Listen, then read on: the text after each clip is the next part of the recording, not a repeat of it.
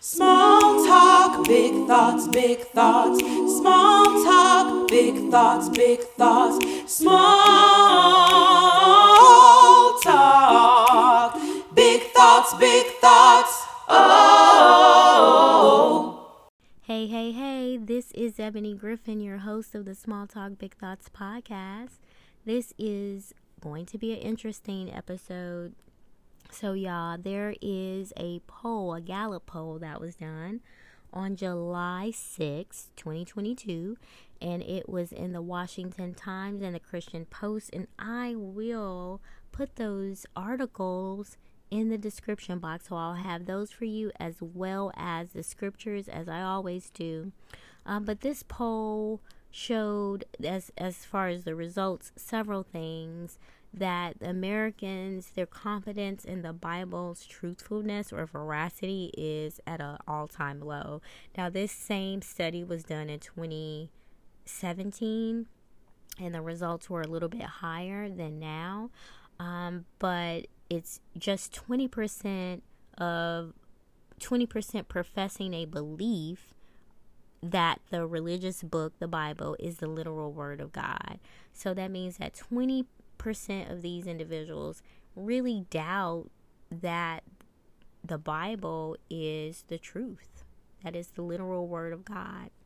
And I'll give you a little bit more about the study. It was a random sample of over 1,000 adults, and these were all Americans. And they even portioned it out to show that 40% of the respondents who identified as Christian or born again actually view the Bible as the actual word of God. So I think that's different from the religious book being a literal word. But then you also break it down to 40% of people who are Christians, are in the faith. They view the Bible as the actual word of God, which it is. Only 40%. What happened to the other ones? Very, interesting. Only 40% actually view it as the word of God. If it's not the actual word of God, then what is it? So, okay. And then 29% are out here believing that the Bible is a collection of fables. So you think that Moses crossing the Red Sea, Lazarus being raised from the dead, Jesus living, being crucified, and being raised from the dead for our sins, that's a collection of fables and fairy tales. This is what these people believe. So, what this Gallup poll is showing, that people doubt the Bible. They doubt the truthfulness of the Bible. And right now, more Americans are scripture doubters than they are believers. And to me, that is really sad, especially when our country has the most missionaries that minister to other countries.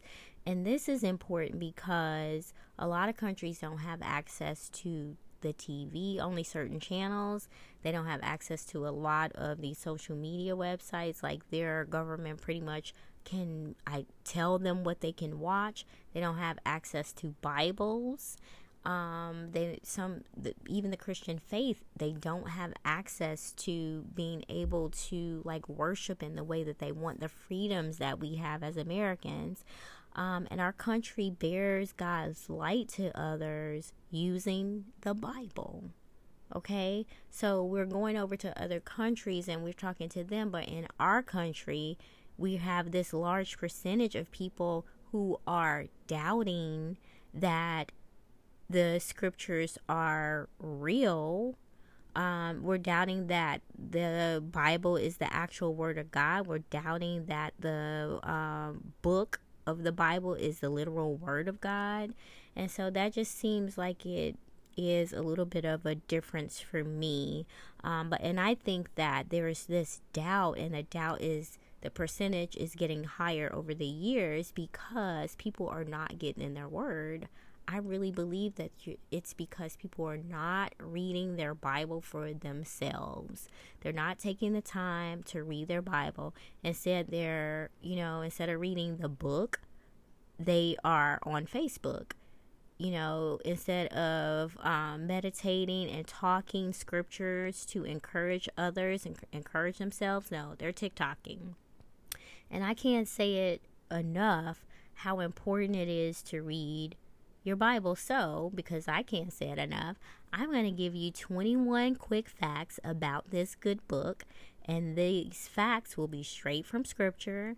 And I think it will, just going over this, will help you to be sure that the Bible is the literal word of God and that it's the only truth standard that we have. It's not about my truth. It's not about your truth or somebody else's truth. I know we kind of say that all the time. Well, my truth is this. My truth is that. Listen, the only truth that matters is what did that good book say? What did the Bible say? And so I'll go through these 21 facts. I'll try to make it quick, but it's a lot of scripture. So let me get started. Number 1, John chapter 1, verse 14. And the word was made flesh and dwelt among us, and we beheld this glory, and the glory as of the only begotten of the Father, full of grace and truth. So in this scripture, John chapter 1, verse 14, we know that the word was made flesh. We know that we are talking about Jesus being made flesh, coming to dwell amongst us. And so this gives a description of the word being made flesh, which is our connection to Jesus Christ.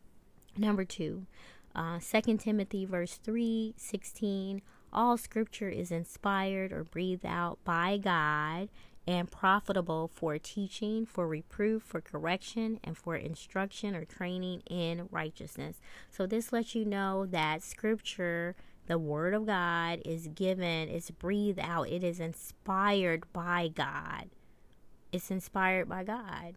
And it is profitable. So the purpose of it is going to be for teaching, for reproof, for correcting. So when you hear somebody say something that's wrong, then you can say, oh, no, sister, no, brother, that's not right. Well, how are you going to do that if you don't actually know the word yourself? That's one of the reasons why it is important to get in the word. So that's number 2. Number 3, Romans chapter 15, verse 4, for whatsoever was written in former days was written for our learning, that through patience and through comfort of the scriptures we might have hope. So this scripture links the Old Testament law with the New Testament because it's talking about what was written in the former days is also for our learning. And we read from 2 Timothy verse 3:16 that it is for teaching, for reproof, for correction, and instruction, for learning and righteousness. But this goes further, this Romans chapter 15, verse 4, and lets us know that we have it for learning, to comfort us, to encourage us, to give us patience and hope. So the scripture is hopeful for us. Number 4, Romans chapter 10, verse 17. So faith comes by hearing, and hearing through the word of Christ. Matthew 24, verse 35. Heaven and earth may pass away, but my word will not pass away. Isaiah, number 6, Isaiah chapter 55, verse 11. So shall my word be that goes out from my mouth. It shall not return to me void, but it shall accomplish that which I purpose, and shall succeed in the things for which I sent it. This one is really a beautiful one because it lets you know that when you pray the scriptures, when you speak the scriptures over your life, that it will not, turn up void. It will not return to you empty. It will always be effective in God. Like once the word of God coming out of your mouth, it will not return void. It's going to accomplish the purpose that you've set for it in prayer. Number 7, Psalms 119 and 105, verse 105. Your word is a lamp to my feet and a light to my path. Now, this one I like because It lets you know that the word will light up your path. It will guide you and light your path up. You ever been somewhere on a trail and it's super dark, and then somebody just kind of has a little bit of a light and it just kind of beams and lights up the entire way so that you know the direction you want to go in? That to me is what I hear when I read this scripture out loud. It's a lamp to my feet and a light to my path. Number 8, Joshua chapter 1 verse 8. The book of the law shall not depart from your mouth, but you shall meditate on it day and night, so that you may be careful to do according to all that is written in it. For then you shall make your way prosperous, then you shall have good success. So this is really straightforward here. Don't let the words from the book of the law, from the Bible itself, we're going to say the book of the law, the Old Testament and the New, because they're one book now, that you and I don't allow it to depart. We have to continue to speak it, and we need to be meditating on it day and night. That's what this scripture is saying. And in doing so, doing all that is written in the book, our way will be prosperous and we'll have good success. I mean, I think that one, I really do love Joshua 1 and 8. Number 9, Hebrews chapter 4, verse 12 through 14. For the word of God is living and active and sharper than any two-edged sword, piercing to the division of the soul and of spirit, of joints and of marrow, and discerning the thoughts and the intentions of the heart. And no creature is hidden from his sight, but all are naked and exposed to the eyes of him to whom we must give account. Since then we have a great high priest who has passed through the heavens, Jesus, the Son of God. Let us hold fast to our confessions. Excuse me. So here, this one is very well written. These scriptures are very well written in Hebrews chapter 4, verses 12 through 14. It lets us know that the word of God, the words that are in this Bible, are living. It's active and sharper than any two-edged sword, piercing through the divisions of the soul. Have you ever just heard a scripture and it totally, somebody said something and it just, this scripture, and it totally like fit your situation, or you were reading the word and the scripture just popped out. You've read that chapter before and it just, you kept going, but in this particular day, it just kind of popped up or magnified up, or it's just like it raised from the page. To me, that is letting you know how active and living it is. You can take one scripture, and for somebody else, God will allow it to mean something, and for me, it will mean something different, because it is catered. God caters it to our situation. The scripture doesn't change. It stays the same. God doesn't change. He stays the same. But how he allows it to pierce through our soul and of our spirit and our marrow, he gets in there deep with that word. And so that scripture I just absolutely love. Number 10, Psalm 29, 7 through 11. The law of the Lord is perfect, reviving the soul. The testimony of the Lord is sure, making wise the simple.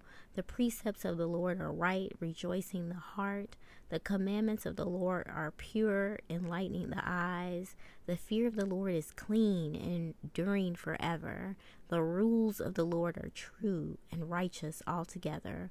More to be desired are they than gold, even much fine gold, sweeter also than honey and the drippings of the honeycomb. Moreover, by them is your servant warned, and keeping them there is a great reward. So here, this scripture in Psalm 29, verse 7 through 11, starts out from the gate saying the law of the Lord is perfect. It revives the soul. And then it ends at, in keeping the law, there is a great reward. So it's all these beautiful things. It provides testimonies. It allows our hearts to be rejoiced. It's pure. It enlightens our eyes. But ultimately, in keeping the word, this perfect word of the Lord, it is a great reward to us. Number 11, Matthew 4, verse 4. This is Jesus speaking, red letters. He answered, "It is written, man shall not live by bread alone, but every word that comes from the mouth of God." So that lets you know there's no bread, there's no food, there's no favorite meal that is going to be satisfying and fulfilling like that word of God that comes from the mouth of God. So number 12, Psalms 119, verse 9. How can a young man keep his way pure?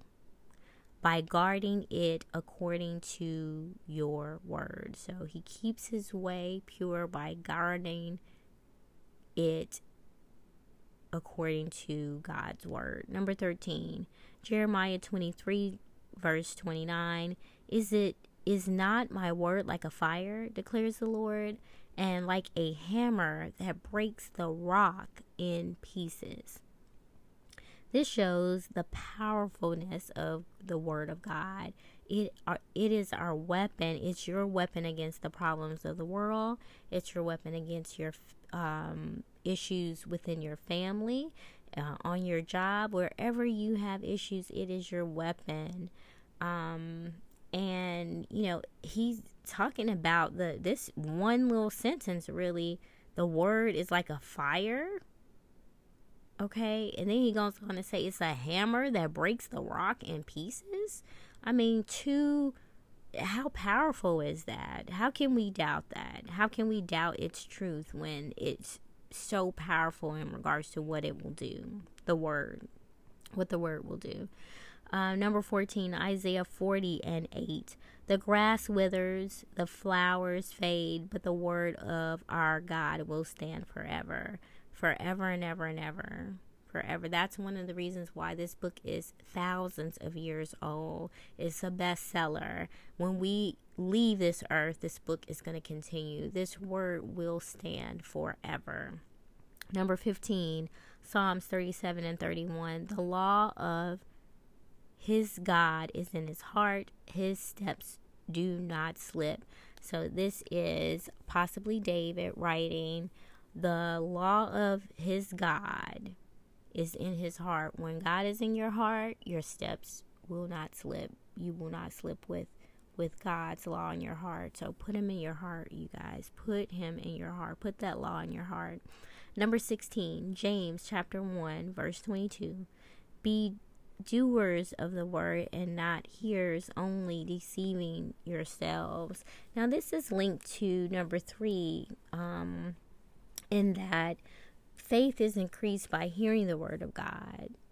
But we must also be doers. And sometimes through life, there may be some inconsistencies where things may not match, when you may be a hearer of the word but not a doer, or you might be a doer of the word but you're just really not focused on hearing. But hopefully you and I are striving to be hearers and doers of the word.